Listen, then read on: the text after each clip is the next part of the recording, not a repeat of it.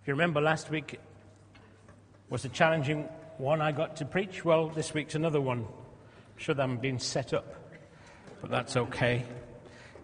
We need to pray first then.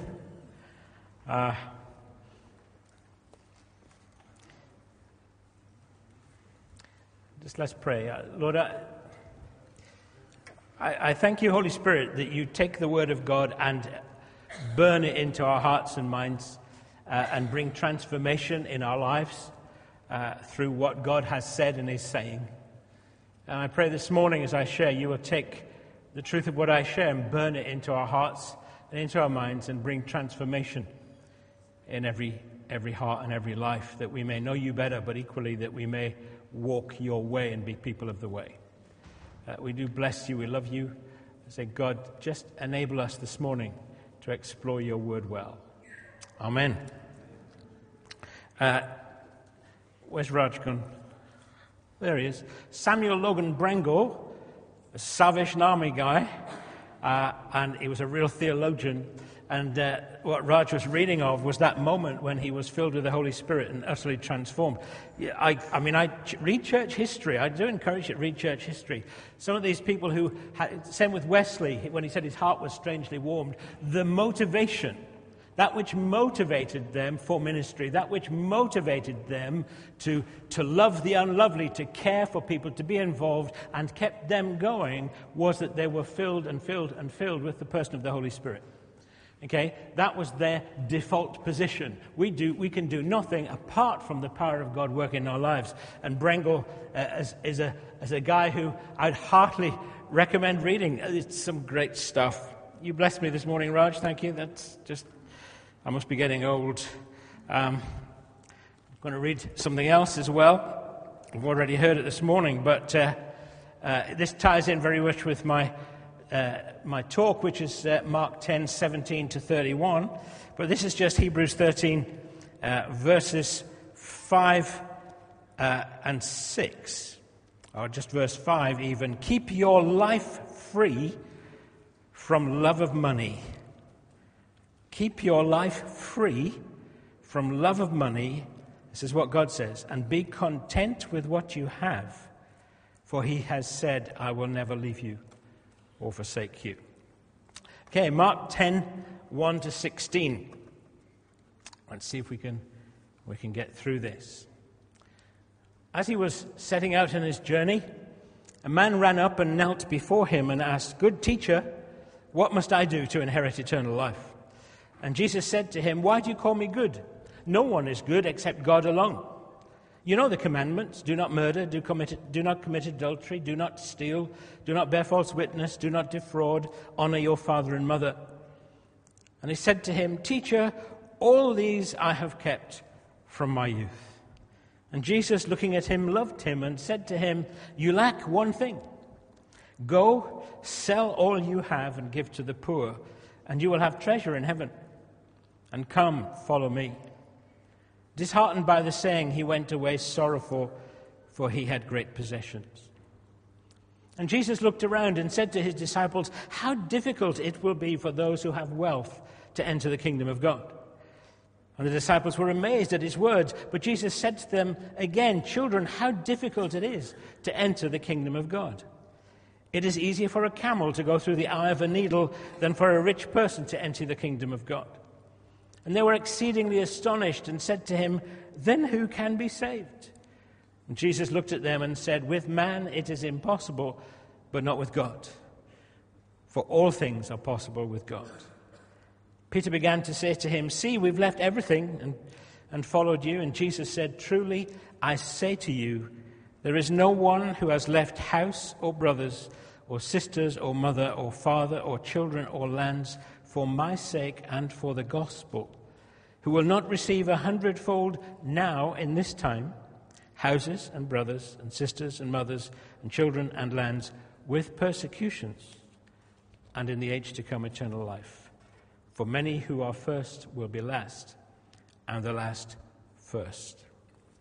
3 points as usual: a question, a challenge, and a promise. Okay, a question, a challenge, and a promise. So a question. Jesus is just about to set off on a journey, and this young man comes running up and says, Jesus, I have a question. And it's a question that sits deep inside every man and woman. What must I do to inherit eternal life? Or to put it another way, what must I do to live forever? What must I do to live forever? God made us in his own image and likeness. God is eternal. Until Adam and Eve sinned, there was no death in the world. They would have lived forever too. Now that's a mystery, but the desire to live forever in a perfect world sits deep inside everybody. It's fine when you're young. You think you're going to live forever. Young people, do you think you're going to live forever? Yeah, I'm going to check. Yeah, and you think medical science will change everything. Well, it won't. You're going to die. Let me bless you.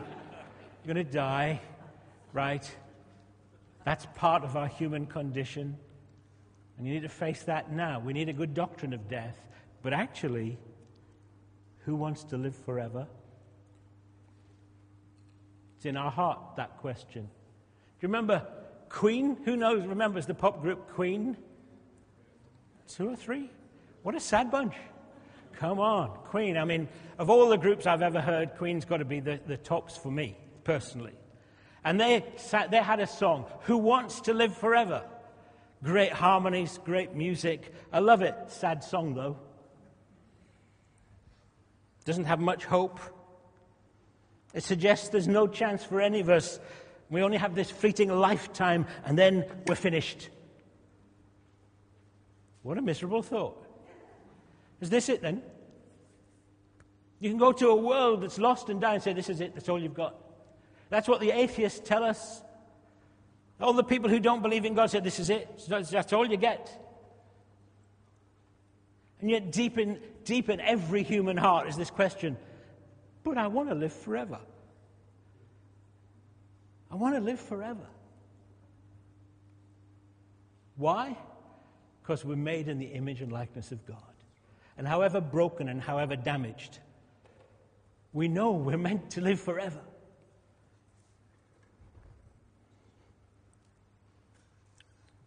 The Bible says we will.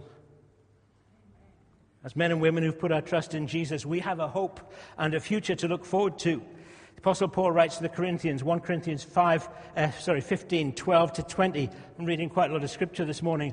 But if it is preached that Christ has been raised from the dead, how can some of you say there's no resurrection from the dead?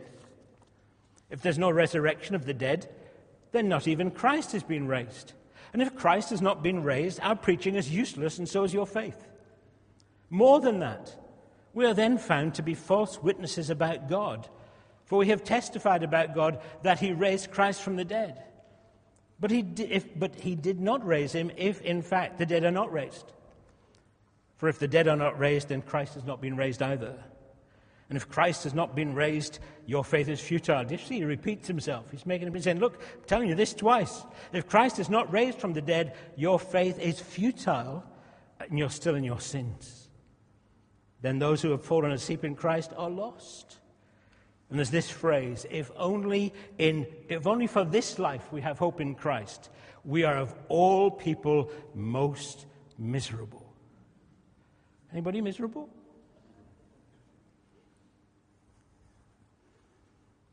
But then he says, but Christ has indeed been raised from the dead. Hallelujah. Christ is alive. He is risen. We are the people who believe utterly Christ is risen.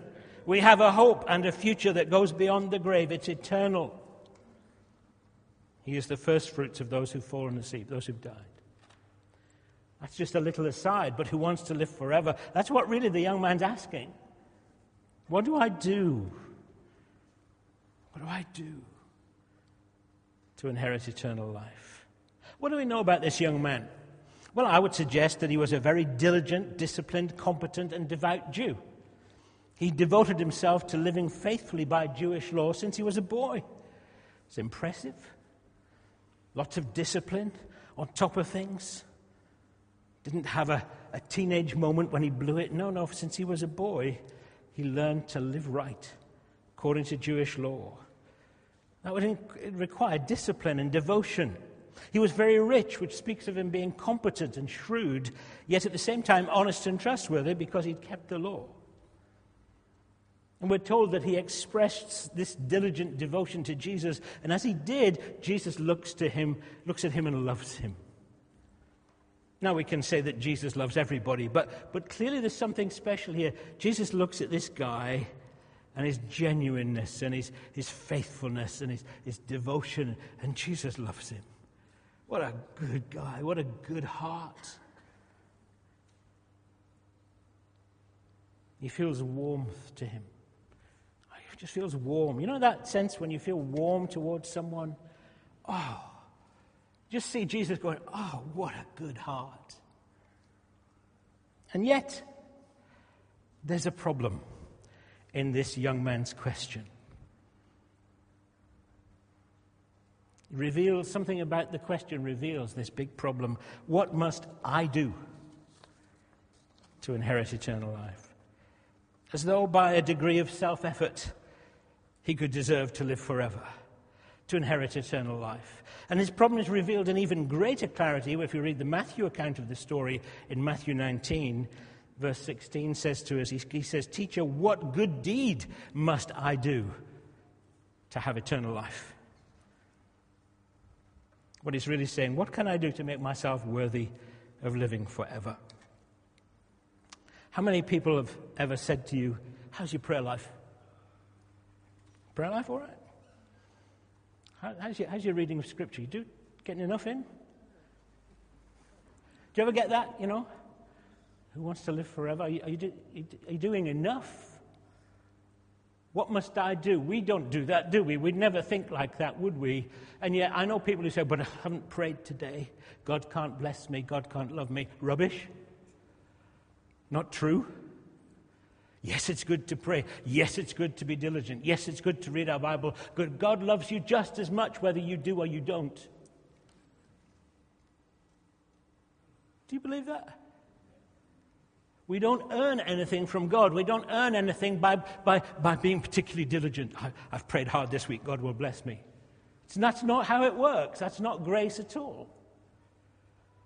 Oh, please don't mishear me. Press into God. Press into God. He's got loads to teach you, but his love for you, his acceptance of you is based purely on what Jesus did on the cross, not how well you or I perform. I'm so pleased. Throughout my life, I've had times when I've performed really well. Getting up early, praying for an hour, praying for 40 minutes in tongues every morning, in rhyme, out loud. Had seasons of that. Wow. People go, wow. You have a read about Terry Virgo's history. Up every morning, praising, shouting God. You go, wow. Couldn't keep up with that. I've equally had times when I've hardly prayed at all. As a leader. Yeah, I've prayed, but I've not been diligent. I've not really got down to it. I haven't, you know. The beauty of us preachers is this. We have to get into the Word to prepare a preach. So actually we get fed anyway, but that can't be where we live, and yet sometimes we do. While we were away on holiday, we read a book by a guy called Nick Cuthbert about how to survive church leadership, how to survive and thrive in church leadership. And he just brings all of this out. You see, you think leaders have got it all together. No, we haven't. I assure you we haven't. We get fed up. We neglect prayer. We don't read the Word as we should. We don't do loads of things as we should. We still want to kick the cat. Not the wife, but the cat. Right? We still have all of those feelings and all those emotions and all those frustrations. We still get cross and crotchety and twitchy and all of those things. Well, I do. I'm not putting on anybody else, but I do. If you want to know, ask a leader's wife, you'll find out. Right? But I know this. God's love for me is not based on how I've performed. There's as much grace for me this week as there was the week before and the week before that. That's where we stand, secure in Christ, sure of our hope within us, because we're born again. And we work out our salvation with fear and trembling, sometimes doing well, sometimes falling over, but never, ever doubting the love and faithfulness of our God. It's great. It's great. We can't make ourselves worthy of God, of living forever. You know, you think, what must I do? I've prayed, I've done all this. Well, I always take people back to the cross. Do you remember the dying thief? He's on the cross. He's been a bad lad all his life, and he's being killed right now. He's being killed, put to death because of his behavior. He's never believed in God. Well, he may believe in God, but he's never been faithful. He's never done anything right. He's dying for his own sin, and he looks at Jesus and said, remember me when you come into your kingdom. And you know what Jesus said? Today, you will be with me in paradise. That's called grace. That's the gospel. It's called grace. Let's never think we earn anything from God. We don't get especially close to him. He's here now. We don't get more of him by effort. Everything we need. The Spirit of God's poured out. He's not going to be poured out anymore. He's already here. He's poured out. So whether I feel him or I'm not aware of him, God is just the same. He never changes. Isn't it good to know when you're having a bad day and you feel a million miles from God? Don't you ever have those days? I do. You know those days when you think, oh, God, does anything exist? And oh, my God, you know those days when nothing's changed. He's just as present as ever. That's the truth. That's our confidence. At Pentecost, the Holy Spirit was given once and for all time, poured out on the earth. He's not going to go away. And I just reach my hand out and he's there. However bad I feel, however difficult life is, thank you, Lord. Thank you, Lord.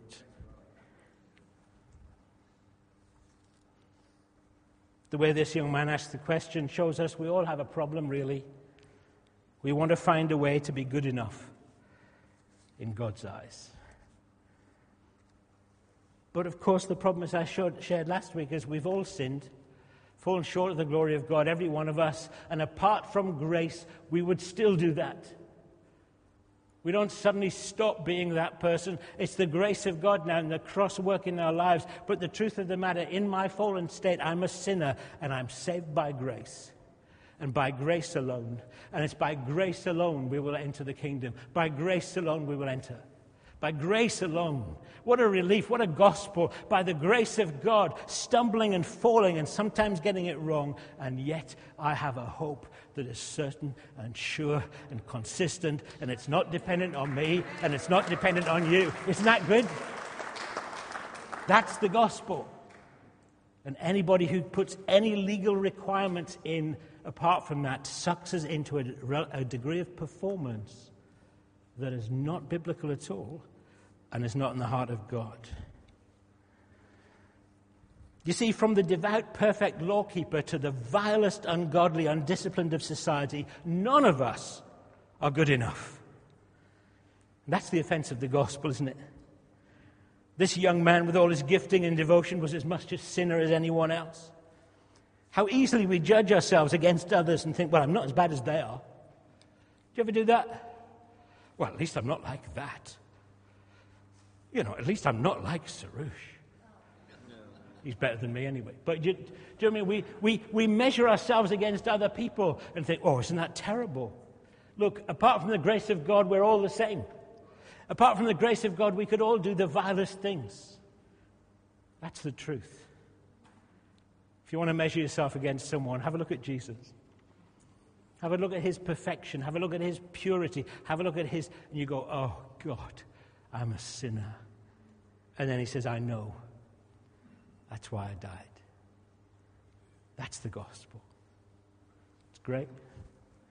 And so we have the old hymn that says, there was no other good enough to pay the price of sin. He only could unlock the gates of heaven and let us in. A challenge. So Jesus answers the question in a way that goes right to the heart of this guy's problem. And what is his problem? Self-reliance. You lack one thing. Jesus said, go and sell all you have and give to the poor, and you will have treasure in heaven. And come and follow me. Now, for this young man, this was a step too far. He may have been a lovely guy with a warm heart, but this was a step too far. Probably through discipline and diligence, this young man had done well for himself. He was wealthy. He had great possessions. And so what did he do? He walked away from Jesus. People do, you know. People do hear all the gospel and say, that's a cost I'm not prepared to pay, and walk away. And I find it very interesting that Jesus didn't chase after him. Jesus didn't chase after him. This story, you see, isn't just about the young man. Jesus uses this event to teach the disciples and us some very important and uncomfortable truths. As the young man walks away, he turns to the disciples and said, how difficult it will be for those who've got wealth to enter the kingdom of God. The disciples are amazed at his words. Does that mean wealthy people can't inherit the kingdom of God? No, it doesn't mean that. Jesus just said it's very hard. And then he goes on to explain how hard. I was going to do an illustration at this point and bring a needle, but then I realized nobody'd see it. Have you done any darning lately? Gentlemen, just guys, how many of you used a needle in the last 10 years? Well, there's a few. Not to stitch up human flesh. No, that's appreciate doctors. That's quite useful. However, the issue is this. Anybody seen a camel lately? We were on holiday in Turkey and they had some camels in the sand dunes. Some people had put them there and you could have a ride. I didn't bother. I don't like heights. And I got a photo. And they're big, horrible, hairy things and spit at you. And nothing about a camel I found very pleasing. Ugly. Anyway, Jesus said, it's easier for those camels to go through the eye of this needle than for a rich person to enter the kingdom of God. Now, apparently, I've been looking into this. Some people think, well, what does it mean? And some people say there's a gate called the like the eye of the needle gate. That's not true.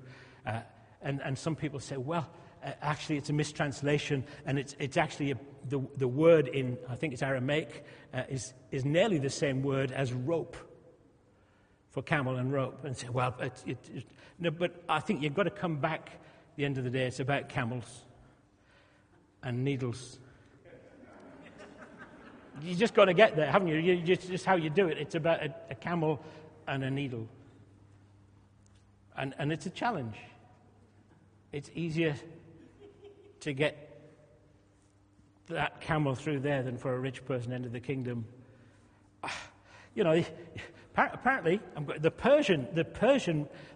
in Persia they had a phrase, and it was easier to get an elephant. They were saying this is impossible. It's easier to get an elephant through the eye of a needle. Apparently, is that correct? To get and the Jews used the word camel. I don't understand all the language behind it, but you get the point. It's virtually impossible. It's just you have to shred it, the camel, and grind it up and force it through bit by bit, and it's just how my mind works. You'd be having camel pie forever.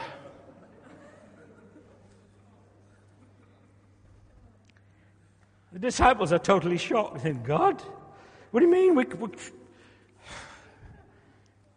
And then they say, well, who can be saved then? It's a huge comfort.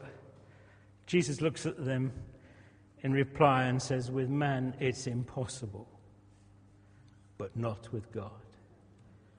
Come back to grace again. With man it's impossible, but not with God. For all things are possible with God. Oh, what a relief. You'll be thinking about camels and needles for a while now, won't you? You see, as far as I can tell, this isn't actually about wealth. It's about what we're relying on. Money is important. The Bible has much to teach us about handling money, about giving into our local church with 10% of our income being an excellent starting point. The Bible teaches us to be generous and not to hoard wealth. The Apostle Paul, writing in 2 Corinthians chapters 8 and 9, encourages cheerful generosity. And in chapter 9:11, he says, "You will be made rich in every way so that you can be generous on every occasion." Hallelujah. So it's not wealth itself that's the problem, it's what it does to us and what we do with it. Once we have it, it very quickly becomes our security rather than God. We rely on our savings, on our nest egg, if we have one, and if we haven't got one, we start to pursue money and possessions because that's the way we'll be secure. And don't tell me that's not true, because we live in a whole society. The whole of Western society is about the acquisition and hoarding of wealth that we can be secure. So where do we put our confidence? In wealth or in God? Using wealth to bless, to provide for others, to care for the poor, etc., is very much encouraged by Jesus. And we can store up treasure in heaven by using the wealth we have to bless and provide.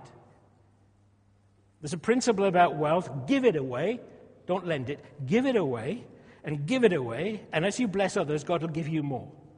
That's the kingdom principle. The world's principle is get wealth and keep it, and get the best interest you can, and get the best return on your investment, but keep it. The kingdom view is give it, give it, give it, and watch God provide more. But you know, this issue of money is a private thing between us and God. What Sarush does with his millions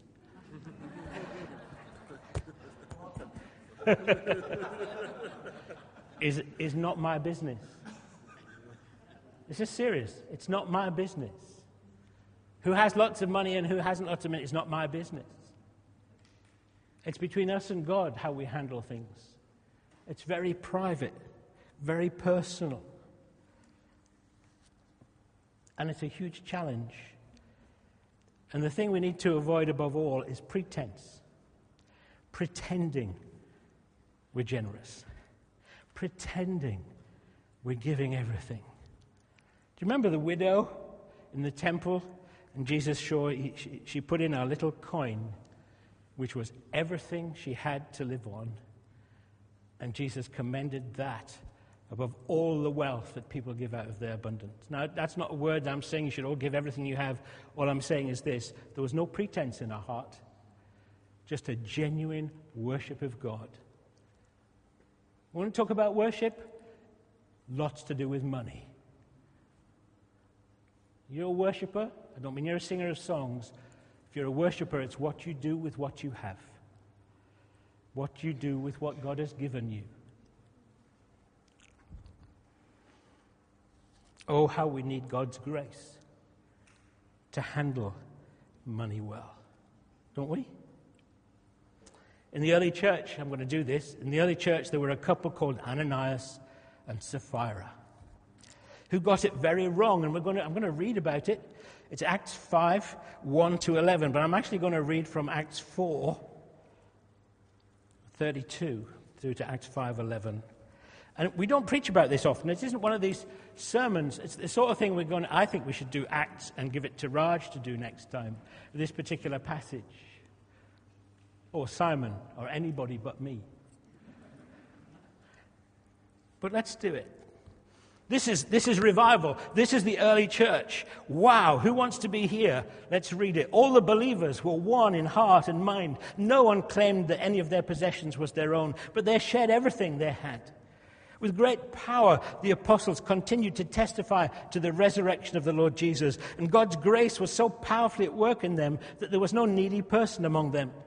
For from time to time, those who'd owned land or houses sold them, brought money from the sales and put it at the apostles' feet, and it was distributed to anyone who had need.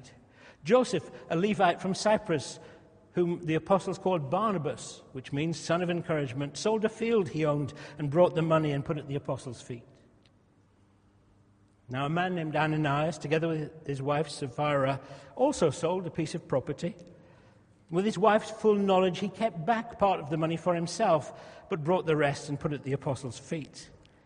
And then Peter said, Ananias, how is it that Satan has so filled your heart that you've lied to the Holy Spirit and have kept for yourself some of the money you received from the land? Didn't it belong to you before it was sold? And after it was sold, wasn't the money at your disposal? What made you think of doing such a thing? You've not lied just to men, but to God. When Ananias heard this, he fell down and died, and great fear seized all who heard what had happened. Then some young men came forward, wrapped up his body, and carried him out and buried him. About 3 hours later, his wife came in, not knowing what had happened. And Peter asked her, "Tell me, is this the price you and Ananias got for the land?" "Yes," she said, "that is the price." And Peter said to her, "How could you conspire to test the Spirit of the Lord? Listen, the feet of the men who buried your husband are at the door, and they will carry you out also."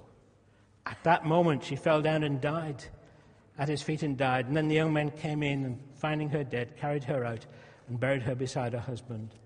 And guess what? Great fear seized the whole church and all who heard about these events. Wow. It wasn't that they only gave part of the money, it's that they were pretending they'd given all the money they'd got from the sale of the land. Why is that in Scripture? Don't you think that's, we talk about revival. We want to be like the early church. We want to be like it is in Acts. Really? The thought of having to get 3 young men to carry somebody out and bury them on a Sunday morning never quite appeals. More because we'll have terrible problem with the authorities. Can you imagine? How would that go down in the press? I often think that. I think, wow, but this is very serious. This isn't just a story. This happened in the early church. Why is that? Because the issue of money and how we handle money and possessions is absolutely crucial and pivotal to our worship, to the way we live. You know, when Jesus said, "Not everyone who says, 'Lord, Lord,' will enter the kingdom, but those who obey." And then it says, they will say, "But Lord, we prophesied, we did this, we did that." And he says, "Depart from me, I never knew you." To follow Jesus is to make the right decisions. For this young man, to follow Jesus meant giving up all his wealth and possessions and following him. It means different things for different people. You see, we might think we're not rich. And at the end of the meeting, I'm going to pray that God will break the hold of money and possessions over us. You think, well, I haven't got any. I understand that. But tell that to a child living on a rubbish tip in Brazil or other parts of the world. We are rich. Compared to so much of the world, we're all very rich. Even on benefits, we're very rich. You see, the issue is not how wealthy we are, but how much we're held captive by what we have. The question is, what are we relying on? God and His provision, or what we have?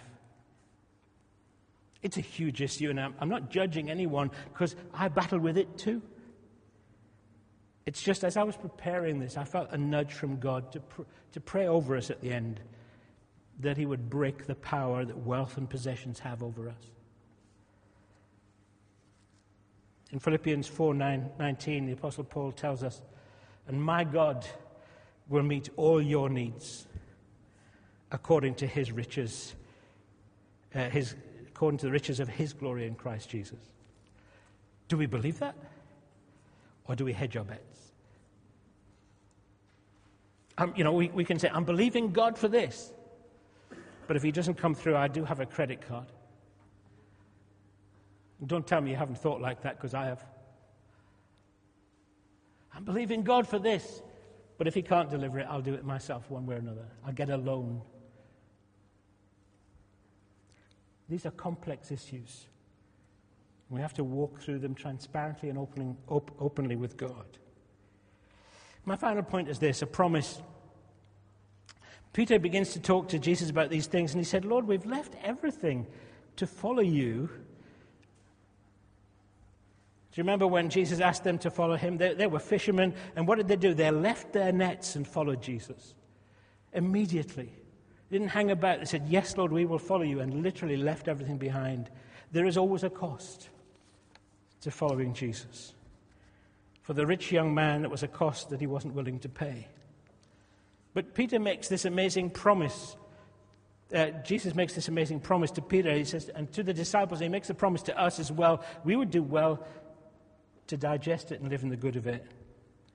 Truly, I say to you, there is no one who's left house or brothers or sisters or mother or father or children or lands for my sake and for the gospel who will not receive 100-fold now in this life, in this time, houses and brothers and sisters and mothers and children and lands with persecutions, and in the age to come eternal life.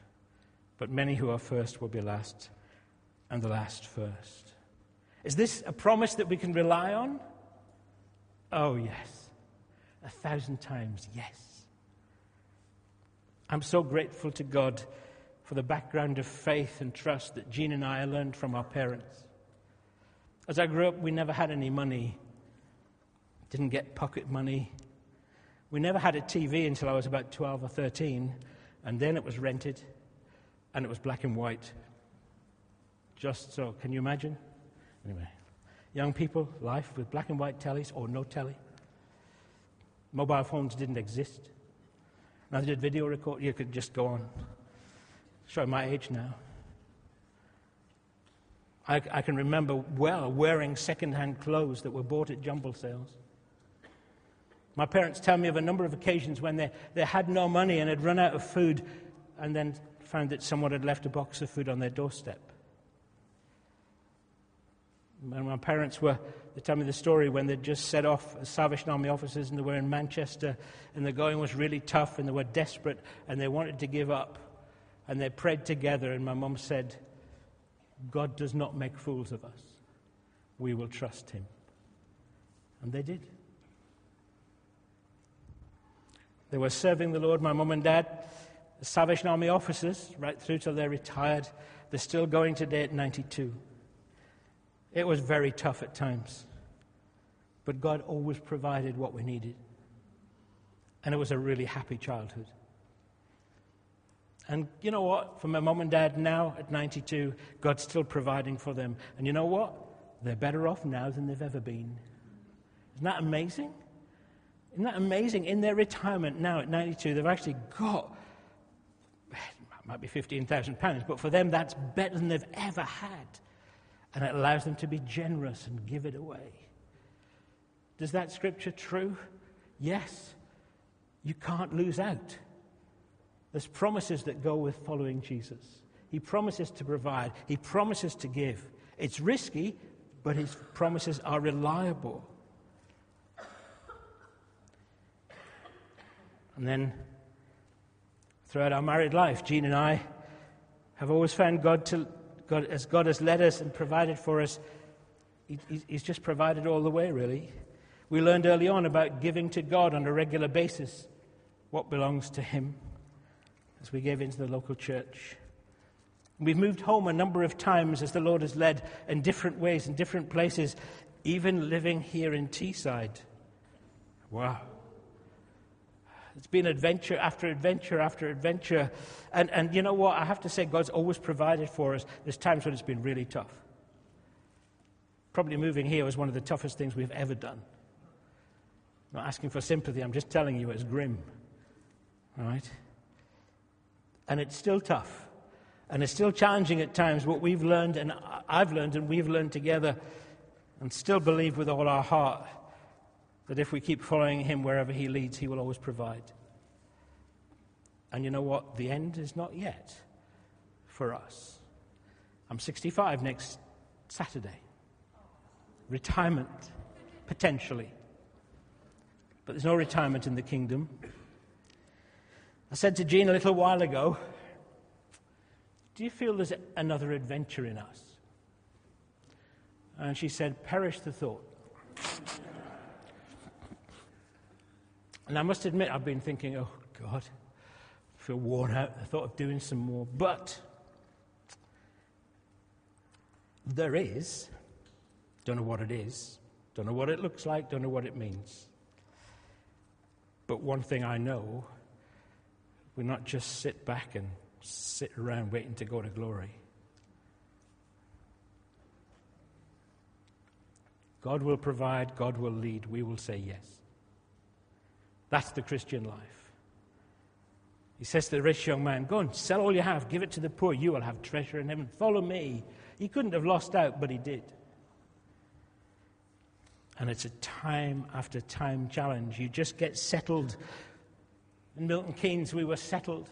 We were renting a house, and Maggie Thatcher said, it's time to convert your house, your thing to a mortgage. Oh, okay, then.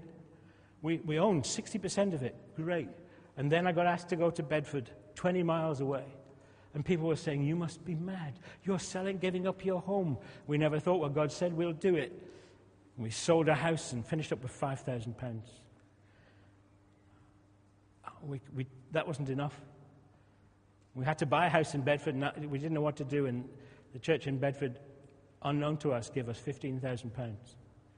Blown away, we totally were. God provided, God opened the door, we got the right house. I remember we seen the house we liked after trying lots of others, and I remember looking at that and said, God, we wanted, and then I got the phone call saying, no, somebody else has bought it. And I remember laying hands on this piece of paper with a picture and saying, God, I want that house. I want that house. And I phoned up, and God gave us the house. He provides for us. It's always, all the way through.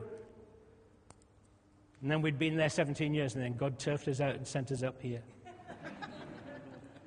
People thought, you must be mad. But you see, God said, go.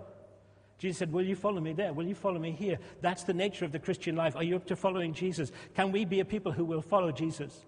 See, it's not just about being a church. We all get together and go, whoop-a-doo, that's fine. But you know what? And I'm not decrying that. All I'm saying is, it's personally, individually, are we people who say yes to God?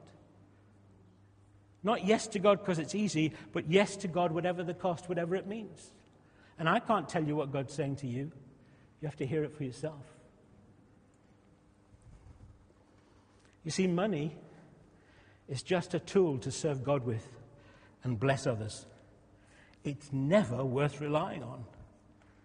And it will hinder our walk with God if we do that. I'm going to finish by reading Matthew chapter 6, verses 19 to 33, which basically sums up everything I've said. So I probably should have read it at the beginning and shut up. But let me read this, and then I'll pray over you. This is Jesus speaking. He said, do not lay up for yourselves treasure on earth, where moth and rust destroy and where thieves break in and steal. But lay up for yourselves treasure in heaven, where neither moth nor rust destroys and where thieves do not break in and steal. For where your treasure is, there your heart is also.